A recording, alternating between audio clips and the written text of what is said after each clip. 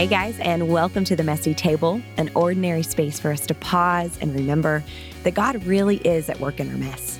Yes, this is a place where we can come as we are, kick off our shoes, and take a deep breath of truth and encouragement. Well, I'm Jen Jewell, the host of this faith-fueled conversation-style podcast, which airs a brand new episode every other Tuesday. And with me today is my good friend and co-host, the lovely Amy Groeschel. Listen, a passion of ours is locking arms with people throughout the Capital C Church, the global body of Christ, because we honestly believe that we can do infinitely more together than apart.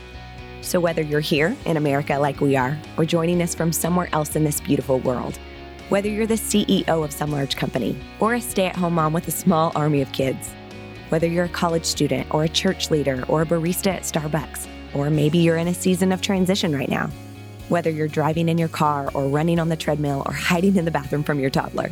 Guys, we have a calling, and that is to know God and to make Him known. So as I mentioned in our last episode, for this first month of 2020, the first podcast episodes of a brand new decade, we're taking some intentional time to focus on that underlying purpose, on how to use what we already have to make the Great Commission a reality, not for our glory, but for His. In episode 68 with Emily Freeman, we talked about the decision-making process and the significance of following God into our next right thing. And today, for episode 69, we're getting a peek at the behind the scenes of leadership from someone I deeply respect and one of the wisest leaders of our time, my pastor and Amy's husband, Craig Groeschel.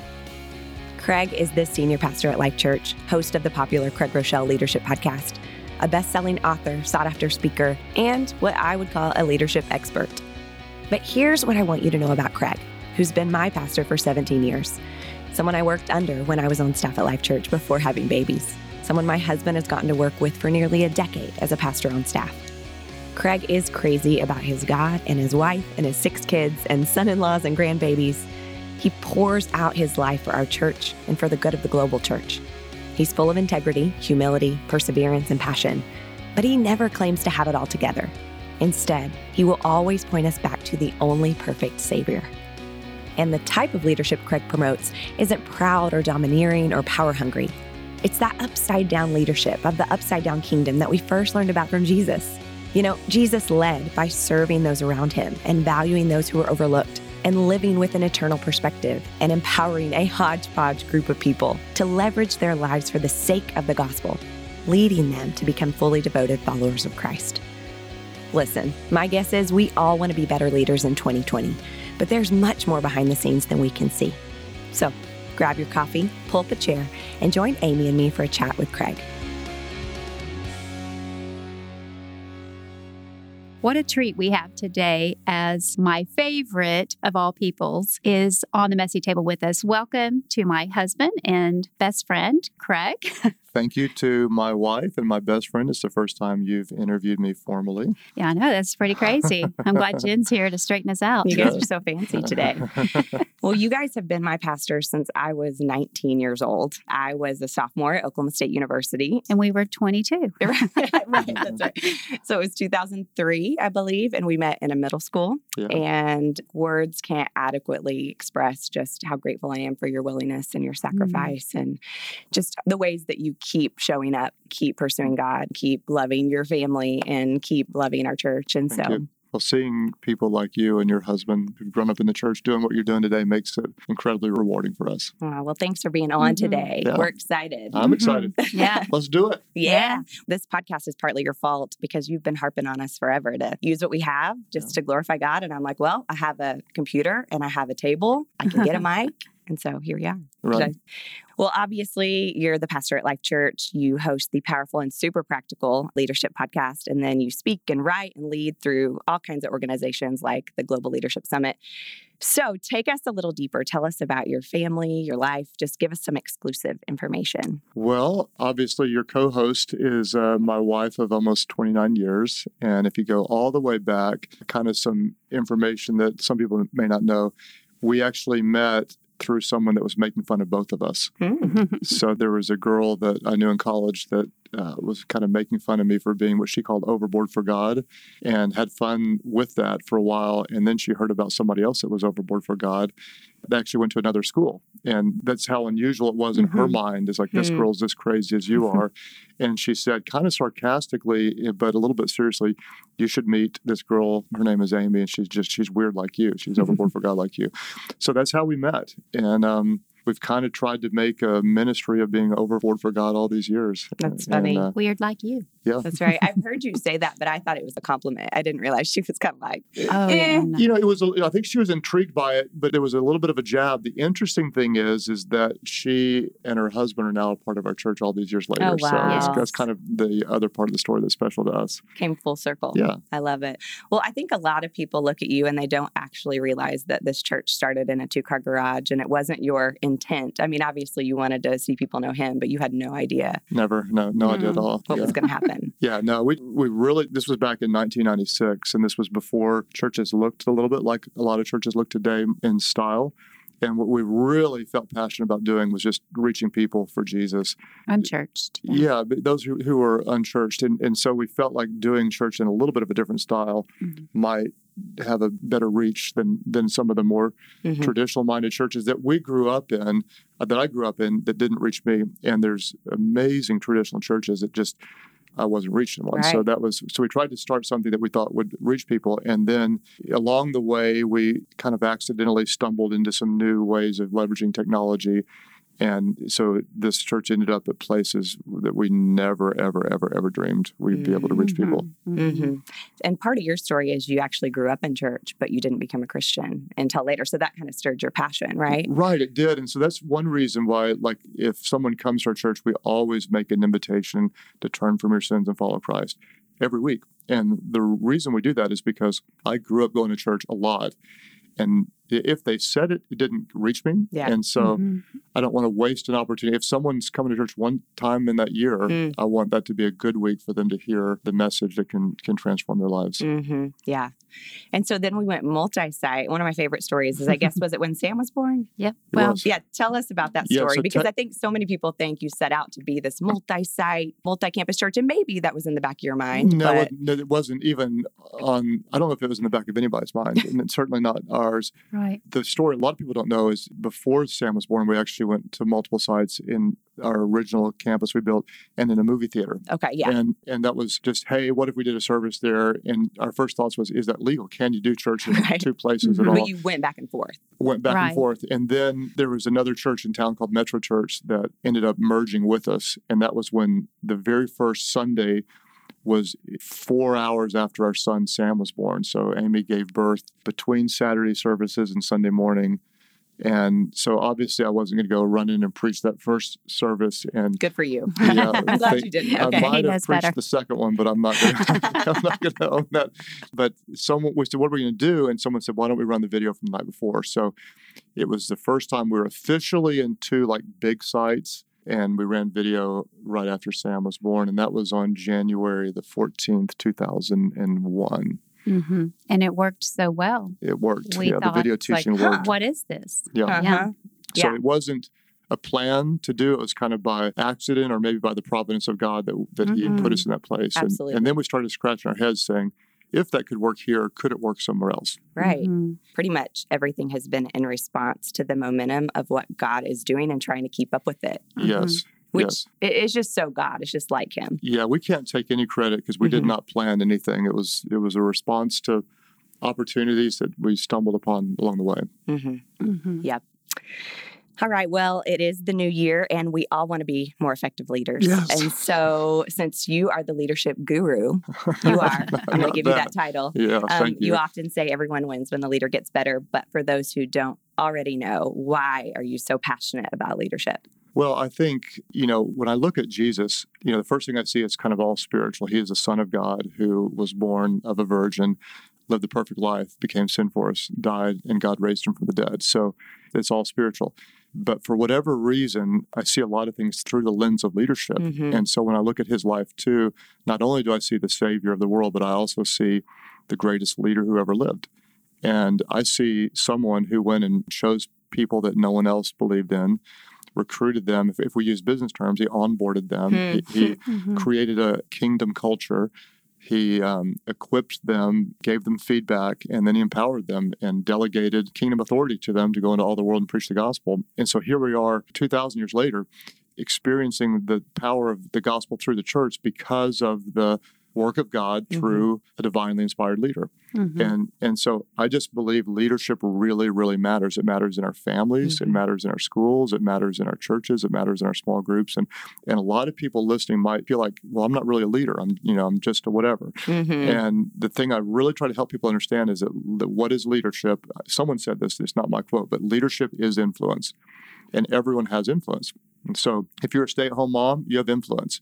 If you're a working parent, you have influence. If you're in a brand new job and just started, you have influence in the people around you. If you have 3 friends, you have influence. And the bottom line is you're going to either influence them towards something good and helpful and godly, or you're not, or they're going to influence you towards something good, godly, and helpful, or they're not. And so we want to see the relationships we have, the power we have, the authority we have, the things we have, the money we have, everything that we have.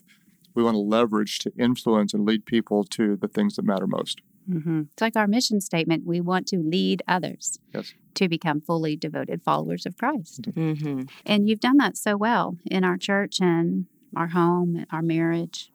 Christ obviously is a beautiful example and the ultimate example, but he gives the gift of leadership through the Holy Spirit. And I definitely think he gave an extra dose of that to our pastor here. Pastor. It's weird calling you pastor. I like when you call me Pastor Craig. I don't know why. I feel like I should leave the room. I like when you call me anything that's nice. I receive from you as a pastor for sure. I'm going to give you guys a moment. So I'm curious, as a Christian leader, obviously we're called to follow Jesus while leading. What does that look like? Well, yeah, kind of like Paul said, follow me as I follow him, that ultimately our goal is not to be the leader. Our goal is to follow the leader and lead others to follow the leader. And so when we read Scripture, our ultimate goal is to let the Holy Spirit transform us to become like Christ. And I think it's really important to hear it that way. The Holy Spirit transforms us to become like Christ. We don't do it on our own. That's good. And if we try, we always fail. We don't have the power. We need God's Word. His Word renews our mind. And so we stop thinking carnal thoughts. We start thinking spiritual thoughts. And then, we're always trapped in this body that's naturally sinful. And that's why we need the supernatural power of the Holy Spirit to transform us. And, that's our goal, is we want to follow him. And we're not trying to lead people to anything that matters to us. We want to lead people to also follow him. So as always, it's that backwards, kind of upside down kingdom. Yes, yeah. The last will be first, and the greatest is the servant, and all those weird things Scripture says that seem very countercultural, but very powerful. So let's talk about leadership at work in a more professional setting. So has there ever been a time that you have just totally blown it as a leader? Oh my gosh, it's embarrassing the times. Make us feel a little better, okay? We'll blow it as a leader. Yeah, lots of times in the small ways of meaning, we might make a statement that we take credit for something we should be giving credit generously, or might be too demanding, or not show appreciation for someone, or take them for granted, or have a spirit of entitlement. So those things you have to battle with those every day and try to recognize quickly, and then make them right the next time, or apologize when you get it wrong. On the bigger scheme of things, all the time, a lot of times I'll lead with a mindset of lack or fear rather than faith and abundance. I'll think too small. I'll be too controlling. I think if there's a season that I'm most embarrassed by as a leader, was when we were pioneering multi-site, and we went and tried to launch 2 different campuses in Phoenix. Yes. And we just made mistake after mistake after mistake after mistake after mistake after mistake. And the sad thing is, when you make mistakes, people often get hurt. And so there were things I wish we could go back and do differently. The good side about that, and this is the encouragement to any leader right now that is making a mistake or struggling, is that helped us get so much better. And what we're doing now in states around the nation, in many ways, is a result of what we learned during that bad season. So it is. Sometimes you have to make mistakes in order to really learn. We tend to learn more in our failures than we do in our successes. So when you make a mistake as a leader, don't waste it. Make sure you internalize the lesson and then change. When we're failing, we want to fail quickly.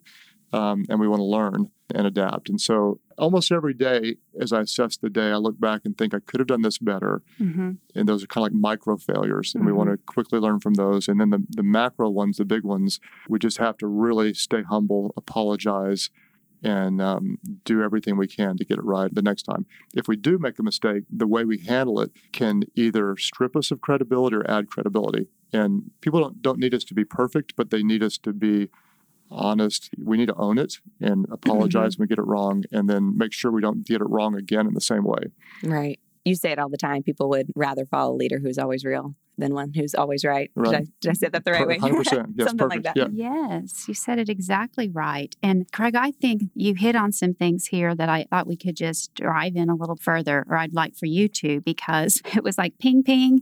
You said the mistakes can often come out of fear and controlling and small thinking. Those are just hitting the nose, I think, on so many reasons why we mess up as we lead.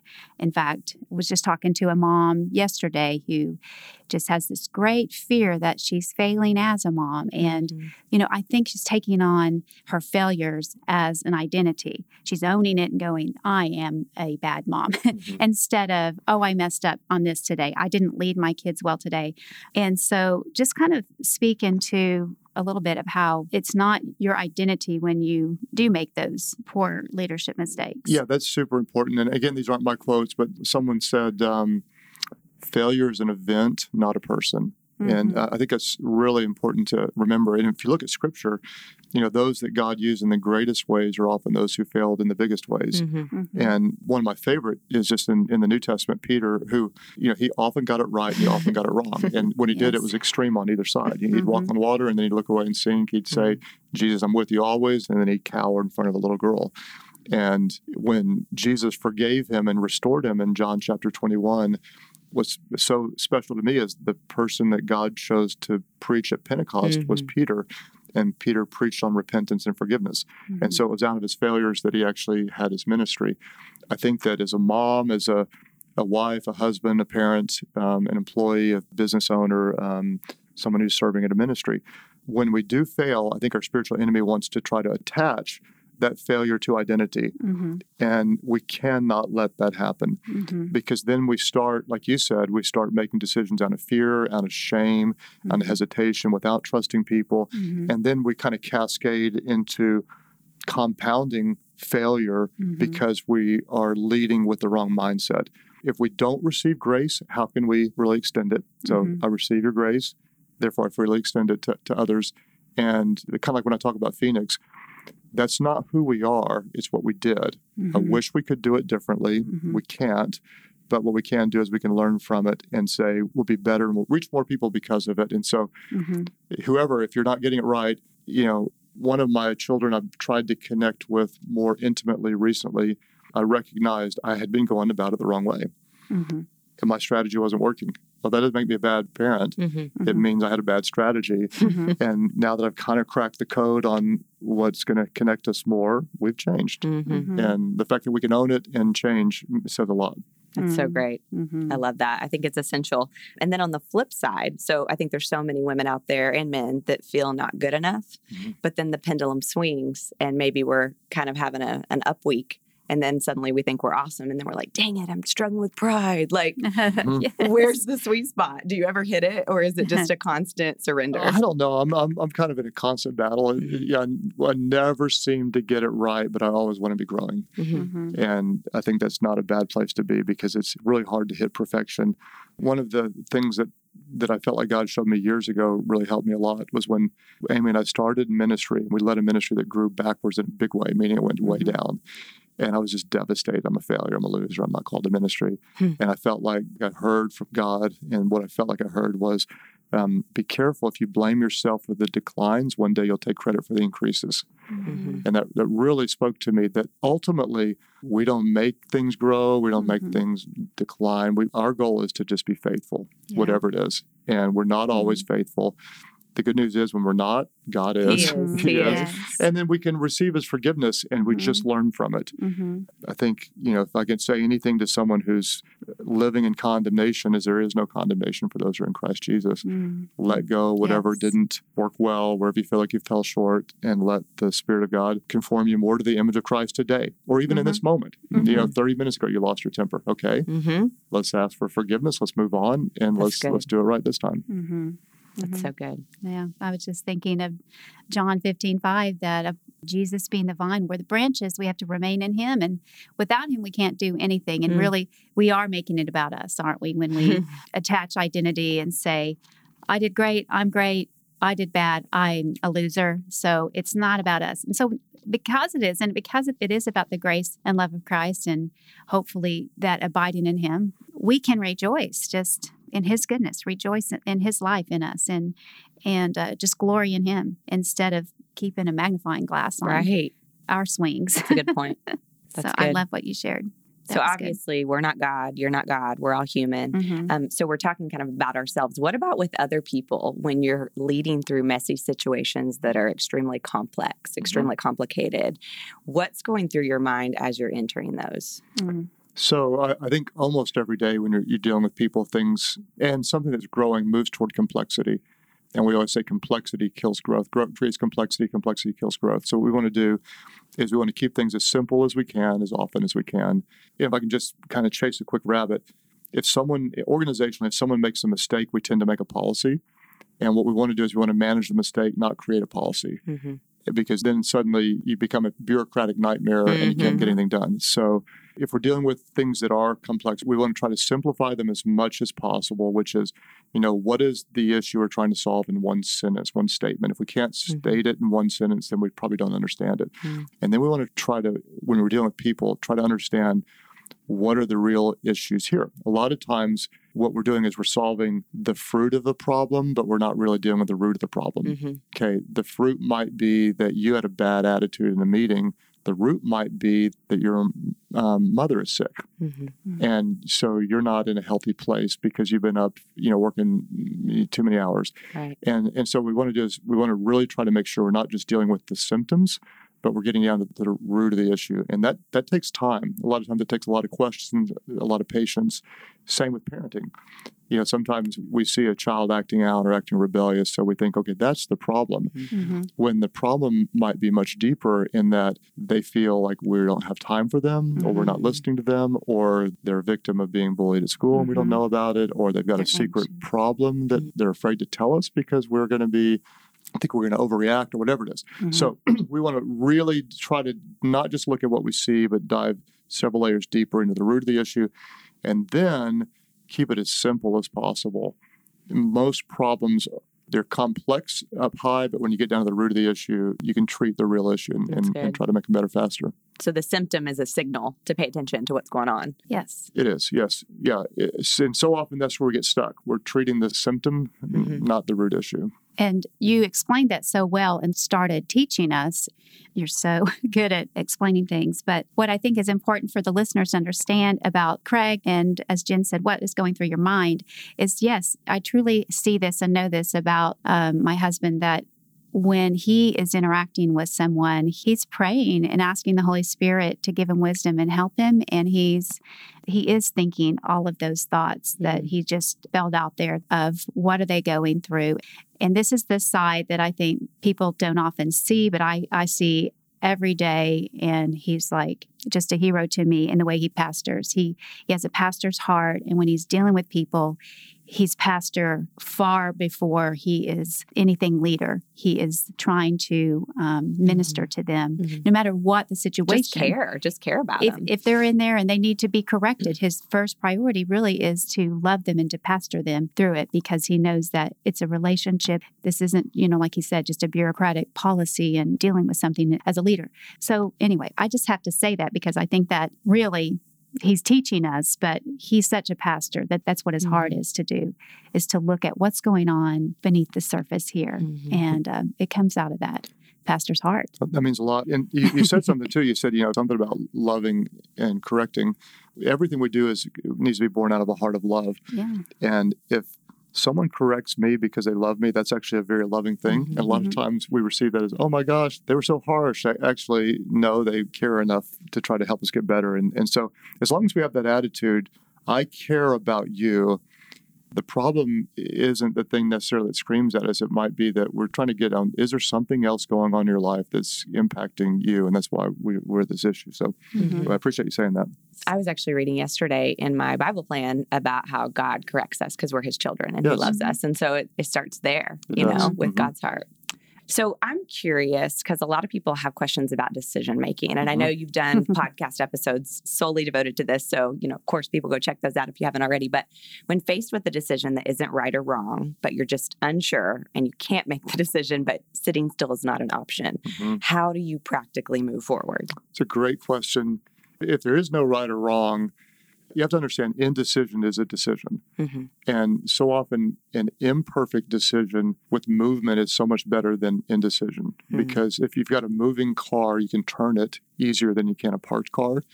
And so my personal bias is when I make a mistake, I'd rather make mistakes moving than sitting. With team members, I'd rather have to say, whoa, and giddy up. In any type of organization, in order to have growth, you have to have movement. So if there is no right or wrong, I will do one of two things. I'll just go with whatever kind of is the gut, what came to my mind first. Or what I'll do is I'll often delegate that to someone else to coach them and to give them freedom to make the decision. And Andy Stanley did a teaching one time. It was just called "You Decide." He said the two most powerful words you can say to your team is "You decide." Someone comes in and says, "What do you think about this?" If there's really not a right or wrong, and I tell you, Jen, you decide. What I just did is I put power in your hands, trusted you with authority, and then trained you to make a decision. What I would like, though, is if I tell you, you decide, please make a decision relatively quickly, because doing nothing is rarely an option when we're trying to reach people. This is my struggle, man, because Derek is like you, where just keep making decisions. And if you need to course correct, that's fine, where I can get paralyzed in the decision. And that's life sucking. I understand that because we all have categories like that. I get paralyzed on trying to decide where to go on a weekend off because I don't want to make the wrong decision. Yeah, something that doesn't even matter that much. It's not leadership. It's just, it's like that weekend off means so much to me. I don't want to get it wrong. Yeah. So I understand that. But I would just say to anyone who is there, you have no idea how much emotional energy you're wasting by not deciding. Right. You're spending a lot of time on something that if there is no real right or wrong, it's not that big of a deal. And if you just go ahead and commit to either side, then what you can do is it frees you up to focus on other places. The other thing, as we're talking about decision making, so often we think it's an either or. And anytime we're making a decision, we want to ask ourselves, is there not just an A or a B, is there a C? Oftentimes an option we didn't have in front of us is the best. Or I like to say, could we do A and B? So I like that. We don't, exactly. We just don't want to box ourselves into either or thinking. Either or and, either or both. Oftentimes I've found when I'm trapped in the either or, the really best decision is a third option that we haven't come up with yet. I like the both because if I'm at a restaurant, I'd rather order the sample platter and get a little bit of everything. But do this sometime. If you're stuck with an either or, pretend like you can't do either and force yourself to create a third option. And you'll be surprised how often there is a third option that actually is a breakthrough. That's good. All right, so let's shift from leading at work to leading at home. There's clearly so many ways we could take this. And Amy, I'd love for you to chime in as much as you can because you have a unique perspective on this. But I'd say most people just want to know, like, what secrets have you learned over the years when it comes to marriage and parenting? Well, first of all, I have to say I give so much to the credit to who our children are today to Amy because she home educated our 6 kids. And so to Amy and also to our church, meaning we didn't do it on our own. Right. It's a village. And so, it really is. I mean, I don't say that like, hey, I'm a pastor and that's what you're supposed to say. It's like I really, really believe that our children are better because of our church. Secrets of marriage, if you put me in a corner, we've said this, is that your marriage is as good as both of you decide for it to be. That sounds, but it really is. It's always hard. It's never easy. It takes a lot of work. You'd never get it just right. But if both of you are committed, and it takes both, it can't be one. If both of you are committed to really working at it and having something special, you can have something special. But it takes 2 of you. It has to be the priority. years ago, we were just married, and there was an Ann Landers quote, and probably most of the listeners don't know who Ann Landers is, but she was a kind of a advice columnist. And we read this in a newspaper. A lot of people don't know what a newspaper is, but it said, she said, neglect the rest of the world if you have to, but never neglect each other. And we put that up on our refrigerator, and that really kind of was a foundational statement for our marriage. One of the best ways we can love our children is to make our marriage a priority. And I almost want to shout that, because so many families with great intentions become child-centered and neglect their marriage, and then ultimately ends up hurting their children. The best thing you can do for your children is to invest in your marriage. It just takes time. It takes hard work. It's not easy. And our marriage is as good as we both choose for it to be. And if one of us isn't working toward it, then we lose ground quickly. But when both of us are working toward it, we really can overcome about anything. Yeah. I would say thank you for the kind words about me as a mom and everything. But I definitely know that, every day there are, I wish I wouldn't have, and, I should have, and all of that. But I know that God works in all things for his good and covers that, because we can't be the perfect parent. And I want to say, even if you could, your children will still struggle. They still have to deal with their sin nature and the broken world that's out there. And ultimately, we try to provide a home, right, that is Christ-centered and full of grace and love and direction for them. But there is nothing we could do to get our kids to love the Lord. That's only by the Holy Spirit for our kids to love them. And I say that because I hope that the listeners understand that you cannot be the Holy Spirit for your kids. Just love them. And then just pray. Yes. And our role is to create an environment where it's easy for them to experience the power of the Holy Spirit. Right. Meaning, if we're not in church, the odds go down. Right. If they don't know that we're praying parents, the odds are going to go down. If we're not a family that values the Word, the odds are going to go down. If we value sports or activities over fellowship with other believers, then the odds are going to go down. So we can't control them, but we can create an environment where it's more likely that they're going to experience Christ. And, we all know this as parents, their friends matter so much. Yeah. And so if we can put them around places where they're going to be the right kind of peers, or more likely the right kind of peers, then the odds go up. And so it's just, you're not going to have a great harvest unless you till the ground, put some seed in the ground, and work the ground and do it in the right season. That's what we do with our children, is we're trying to keep their hearts soft and do what we can. We're going to plant seeds. We're going to create the right environment, and then we're going to believe that God's going to make something special grow. That's so powerful, because we know that salvation comes from hearing the truth, hearing the word of God. And so, we have to expose them to it. Like, how can they be saved if they don't even know? Right. I heard someone once say, maybe it was you, I don't know, but, we can't save our kids, but we can put kindling on the fire, and we can get the environment right so that a spark can start. And I really like that. Yeah. Was it you? Did you say that? Wasn't me. Okay. No, well, I would give you something like that. I might say it later now that I've heard you say it. Yeah.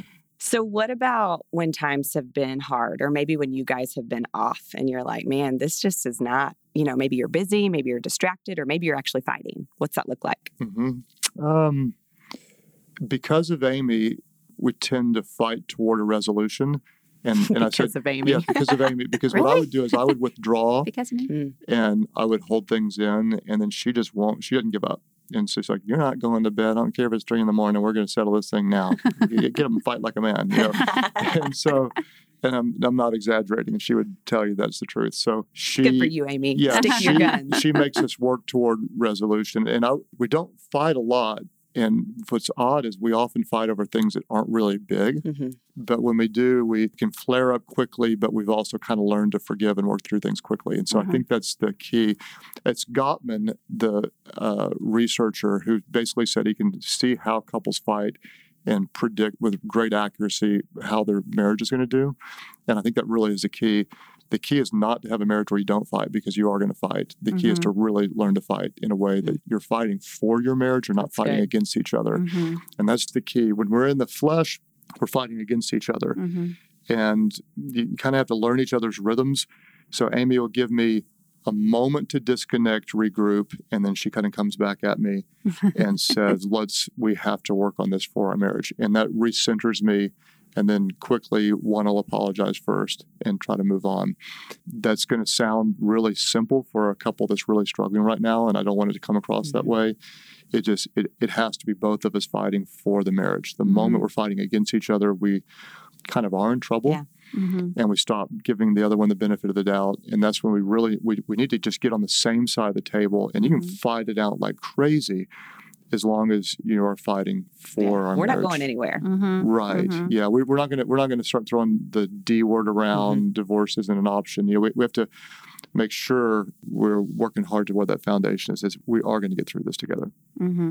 Well, I think it also goes both ways, that sometimes I've walled up and upset about something and he's pursuing me. So I think it goes both ways, wanting that resolution. And I think that's a key to our marriage being as strong as it is that there's no unresolved issue that's just there. Everything's been resolved, and we do fight to seek always resolution quickly, so that there's not things just put under the rug. And it's not easy, but it's just a commitment out of love. And you choose it. You choose to even take your thoughts captive of just little petty things that you could can snowball. Could build, and you get irritated. And then when you think about it, it's like, oh, there's really nothing here. I'm just allowing my mind to think negatively and be in the flesh. Where Craig, he actually doesn't do that, but I let little things bother me. So there's just maturing. I think your marriage can withstand so much if we would just give grace and think about how it's a growth process, a maturing process throughout the years. By the grace of God, just both of you, like you said, pursuing Christ together and individually, you'll see that, you're on a journey together to be conformed to Christ. And hopefully that is happening, and you'll both end up in a place of a better marriage, because you're getting rid of a lot of those issues little by little, getting chipped away.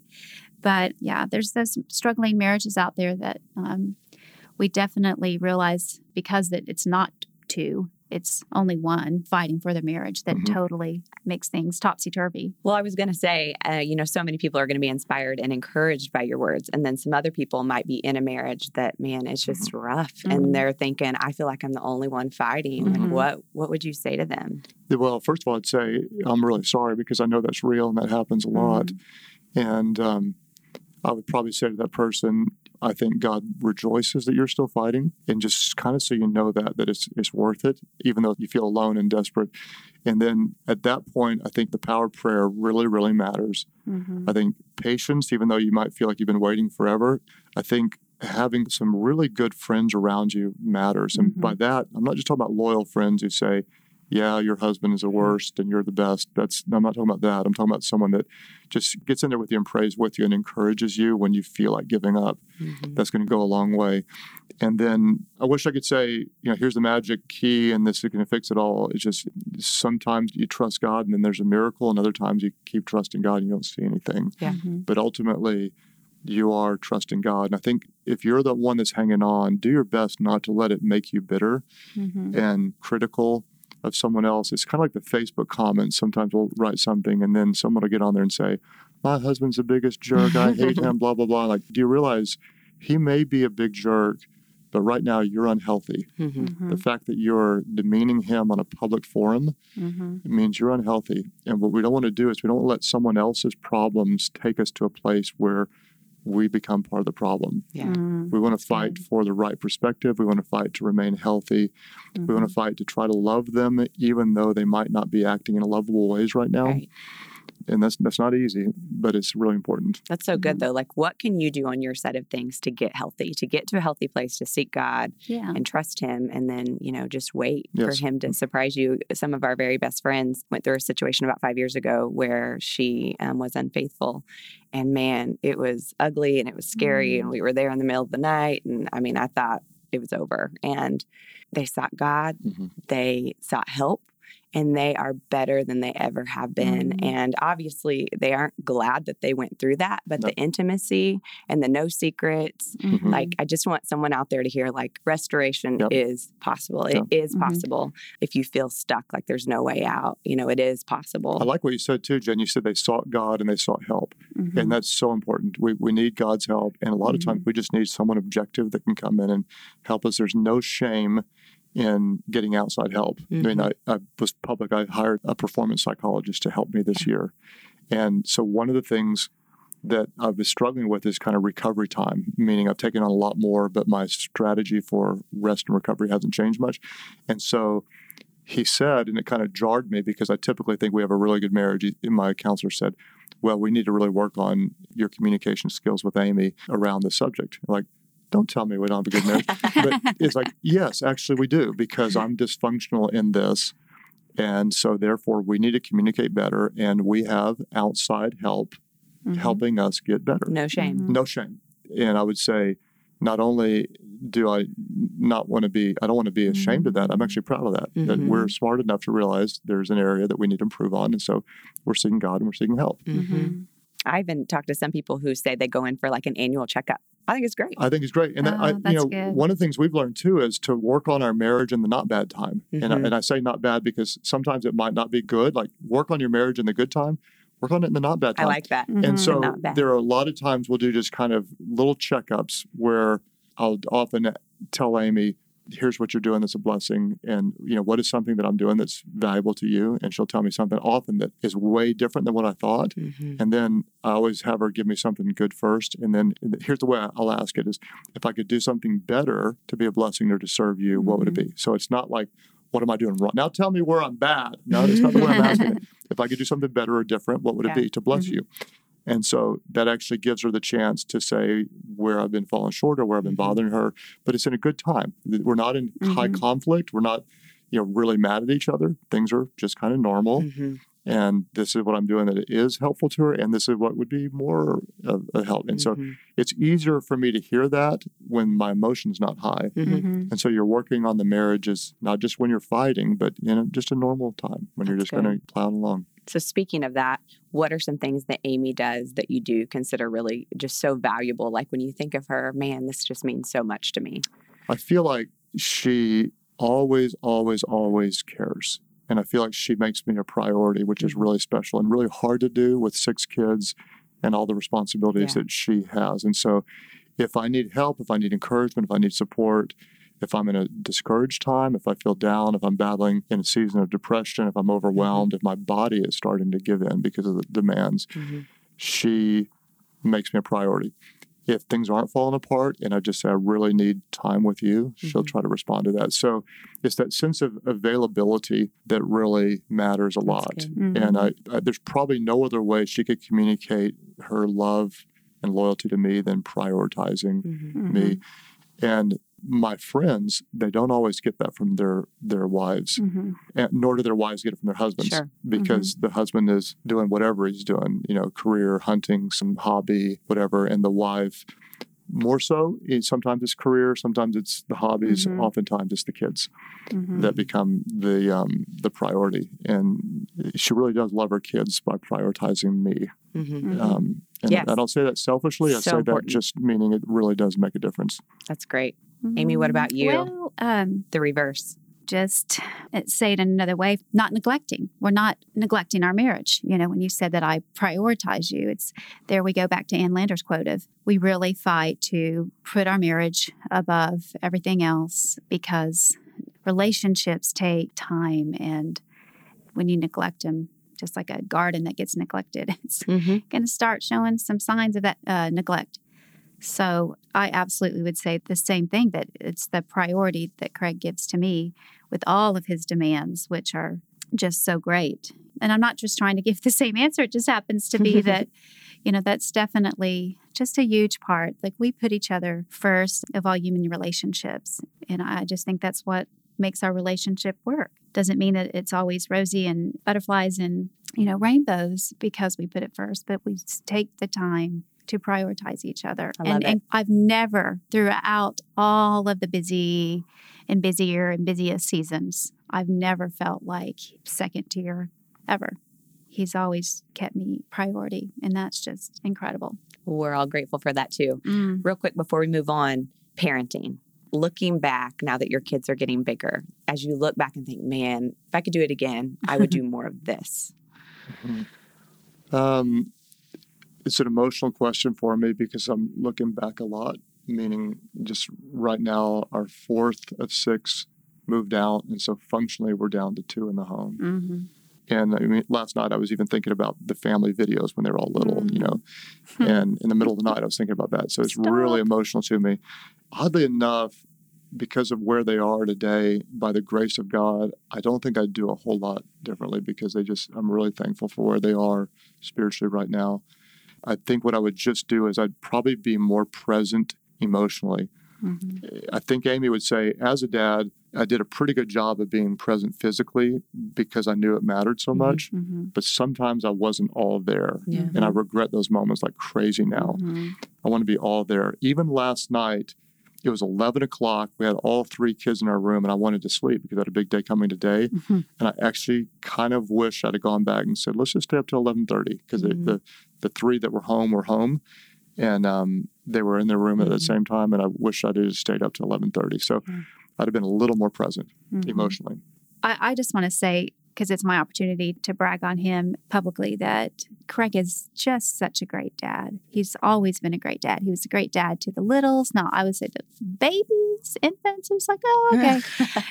Yeah, I didn't get interested until the ball rolled back. Yeah. When I roll a ball to him and it comes back. He was helpful. That's pretty common with all dads. Yeah, I wish I loved the babies more. I love them, but they're they don't do much. He was willing to help out, loved and cared for them, but he really started to shine. Once they're smiling back at you. Yes. And, I mean, it's more fun for everybody. Yes. He's always been so playful with them. The fun dad, the softy of the 2 probably with, I'm more hard-nosed with them. And so I just want to say, we're not perfect parents. He wasn't the perfect dad. It's not about that. But I'm just so thankful for even the dad that he is today, that he is thinking about them and all the areas of growth that they need to launch them into adulthood. He's just real intentional. And I'm just thankful that he invests in them the way that he does. Thank you. All right. So we've talked about leading at work, leading at home, but what about leading yourself? You mentioned kind of getting help when you were struggling with anxiety. So when you've had a rough day, a rough week, a rough month, how do you lead yourself? Do you have any rhythms that help keep you motivated? Yeah, so my life is nothing but a bunch of rhythms right now. And I don't say that to be proud. I say it because I need them so much. So people say, you're a really disciplined person. Some people say I'm the most disciplined person they've ever seen. And the reason is because I'm so undisciplined that I need so much help. It's just really true. No, I hear you. I'm scared to death of my life without discipline because I'll wander. It's the predictability. It's the predictability that works for me. But again, that works with my personality type. I wouldn't try to get others to emulate what I do. But for me, I find real comfort in all the way down to exercising at the same time, eating not just at the same time, but the same food. It's kind of bizarre, but I eat very few things and I eat them consistently. You're simplifying. It's simplifying. Having prayer times, same time of the day, those things just work really, really well for me. I find comfort in it and productivity in it. Someone else who's wired different, they're going to need variety. Mm-hmm. But what you want is you want your variety to be made of the things that add value to your life. So for me, I've got so many problems. I can't solve them all. So I really intentionally try to solve them one at a time. Mm-hmm. And what I found is years go by faster and faster as you live. If you're solving one a year, after 10 years, you've improved in 10 really significant areas of your life. Yeah. Mm-hmm. And so as we are in a new year, I want to just tell the listeners, don't try to fix 5 things because you'll probably fail at 5 things. Mm-hmm. But if you try to become more Christ-like or more disciplined or whatever the language is you want to use around it in one area this year and you succeed, that's a really big thing. Mm-hmm. If you do it again next year, that's a really big thing. Mm-hmm. And so we've kind of gotten to where we are one big thing at a time. Mm-hmm. Physically, spiritually, emotionally, relationally, leadership-wise, one big thing at a time. Mm-hmm. And so whatever, I'd encourage you just to find that one big thing this year and apply it and bring your focus to it and conquer it, win at it. That's good. Mm-hmm. One of your recent podcast episodes, simplifying leadership maybe and cutting the slack, was so good. Just about eliminating distractions. And I see that a lot in just your daily routine that you already have set up. Like, here's the structure, the framework of what my day looks like. And I can relate to that because I like structure and predictability. And even a to-do list, if I don't have it, then I'm kind of everywhere. Whereas if I have it, then I like to make the check marks and I just feel better about myself. So, well, what would you tell your 25-year-old self? So again, it's a little bit like the parenting answer. I wouldn't change much because It was all the mistakes, all the failures, all the that got you here. That got us here. And so if I tried to tell my 25-year-old self what was coming, my 25-year-old self would run. Go hide in the corner. Yes. Start rocking. So, and I think that's no matter where you end up, and I think I'm kind of the master at retelling stories in my mind, is I don't want to live with regrets. Yeah. Whatever could be a regret, I want to transform that into a lesson that we're different because of it today. So that helps me go on. What I tell my 25-year-old self is just enjoy the ride more. Yeah. Meaning we worked so hard and made so many sacrifices and shed blood and took ground and all that kind of stuff. And it was just way more fun than I realized because we were doing it for a mission. We're doing it to spread the gospel. We were doing it with people that we love. And I look back and just think that was really, really fun. And I didn't look around enough to just take it in and say, and that's what I'm trying to do at this stage. At 52, the scenery looks a lot different than at 32 because you know the clock is ticking and your days are limited. And your life is not perfect. It's hard. We have losses. We've got people that are sick around us. We lose people. Those are all really tragic times. But when you do grieve and you have people around you to grieve with, that's a pretty special time. And when you do hurt because you're trying to do what's right and people don't understand and you're hurting with other people that are trying to do what's right, that's a pretty special time. So even the hard times when you're doing it around people of God, it's not as hard as you think it is. And so I would have smiled a little more, laughed a little more, hugged a little just longer. Enjoyed it. Yeah. All right. Well, before we kind of wrap up, we have some fun questions that we want to dive into, a lightning round, if you will. So first, this is kind of serious. What's your favorite chick flick? Oh, gosh. Can I answer for him? Yes. Yeah, please do. You answer for me. I'll take it right or not.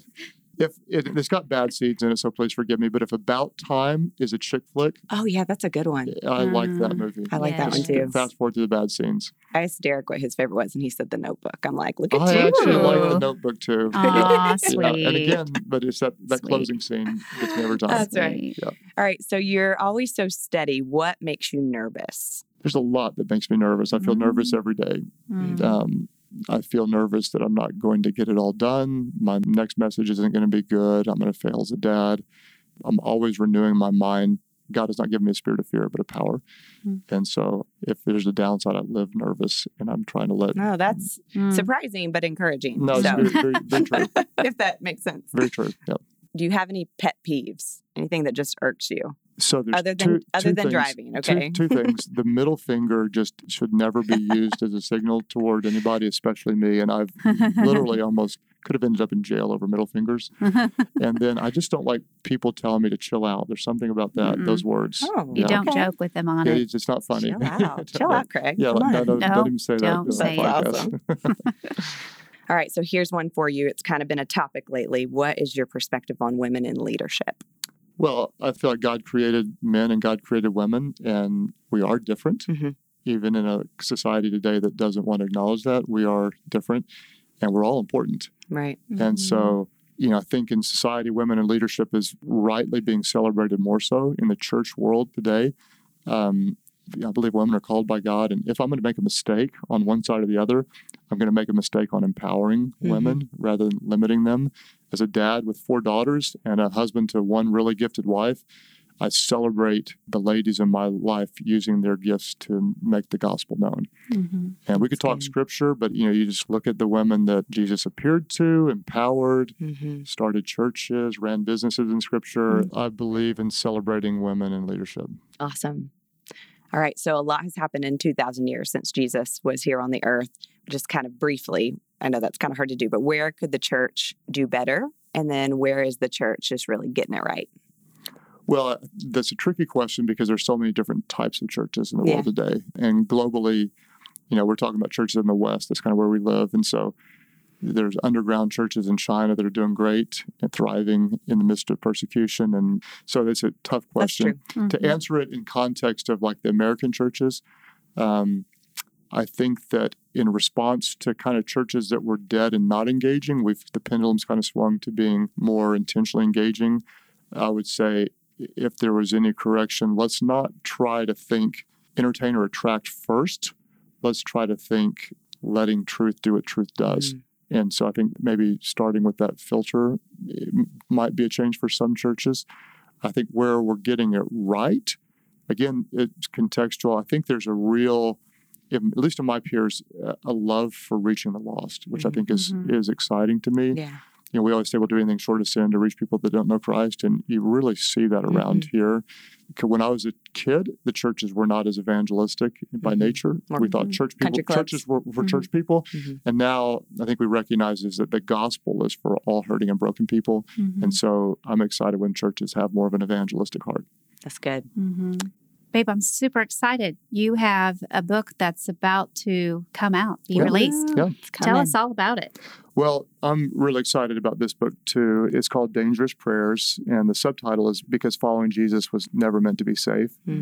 And you could have asked us about our prayer journey in our marriage, and we could have given you a really honest answer to say it's been incredibly inconsistent. And so that's kind of the story of my prayer life. In the early years, I always felt like praying failure, especially as a pastor. Like in our prayer life, we didn't pray together much at all for years because Amy would pray longer than my taste would be or take longer to get started. And I just am not a good long prayer. I can just imagine this. I'm picturing it. Yeah. And so we've learned rhythms now that are much more helpful to us. But my prayer life, I always felt like an ADD prayer and always guilty. So one of the things I realized is my prayers were just way too safe. God bless us, help us, protect us, keep us safe. And when I look at some of the prayers in Scripture, they're just really, really dangerous. And so in the book, my secret mission is to help people learn to pray by using 3 really dangerous prayers to help them create intimacy and build their faith. That we are talking to an all-powerful God who is worthy of our praise and has the ability to do way more than we ever imagined. Let's not pray safe. Right. So we'll link up all the pre-order information in the conversation notes, and we're so excited. Thank you. Craig, Amy, Derek, and I are just so grateful for you guys. Will you leave us with one final word for whoever's listening, just something that you want them to take with them as they go about their week? So I'll highlight you and your husband to know that you guys were both incredibly sharp living in your business lives. And not only did you honor God in what you're doing in business, you were evangelists and you were living purely. And then your husband took what would be considered like a massive pay cut. And in the world's eyes, a big step backwards and became a pastor. I applaud you for that. You would have been viewed as a very talented, highly capable person I've often wanted to hire if you were available full time. And yet you were very satisfied with your calling to be a mom, to be a support to your husband. And then you said yes and started a podcast. And so I just want to talk to whoever's listening out there and highlight Jen's obedience is that there might be a next yes for you somewhere. It's something you might not feel quite prepared to do. It might feel like a big venture. It might be a step of faith. And you started a podcast that's now impacting thousands of people, tens of thousands of people. And you did it just in a step of obedience. So it's a new year. There might be a new assignment for you.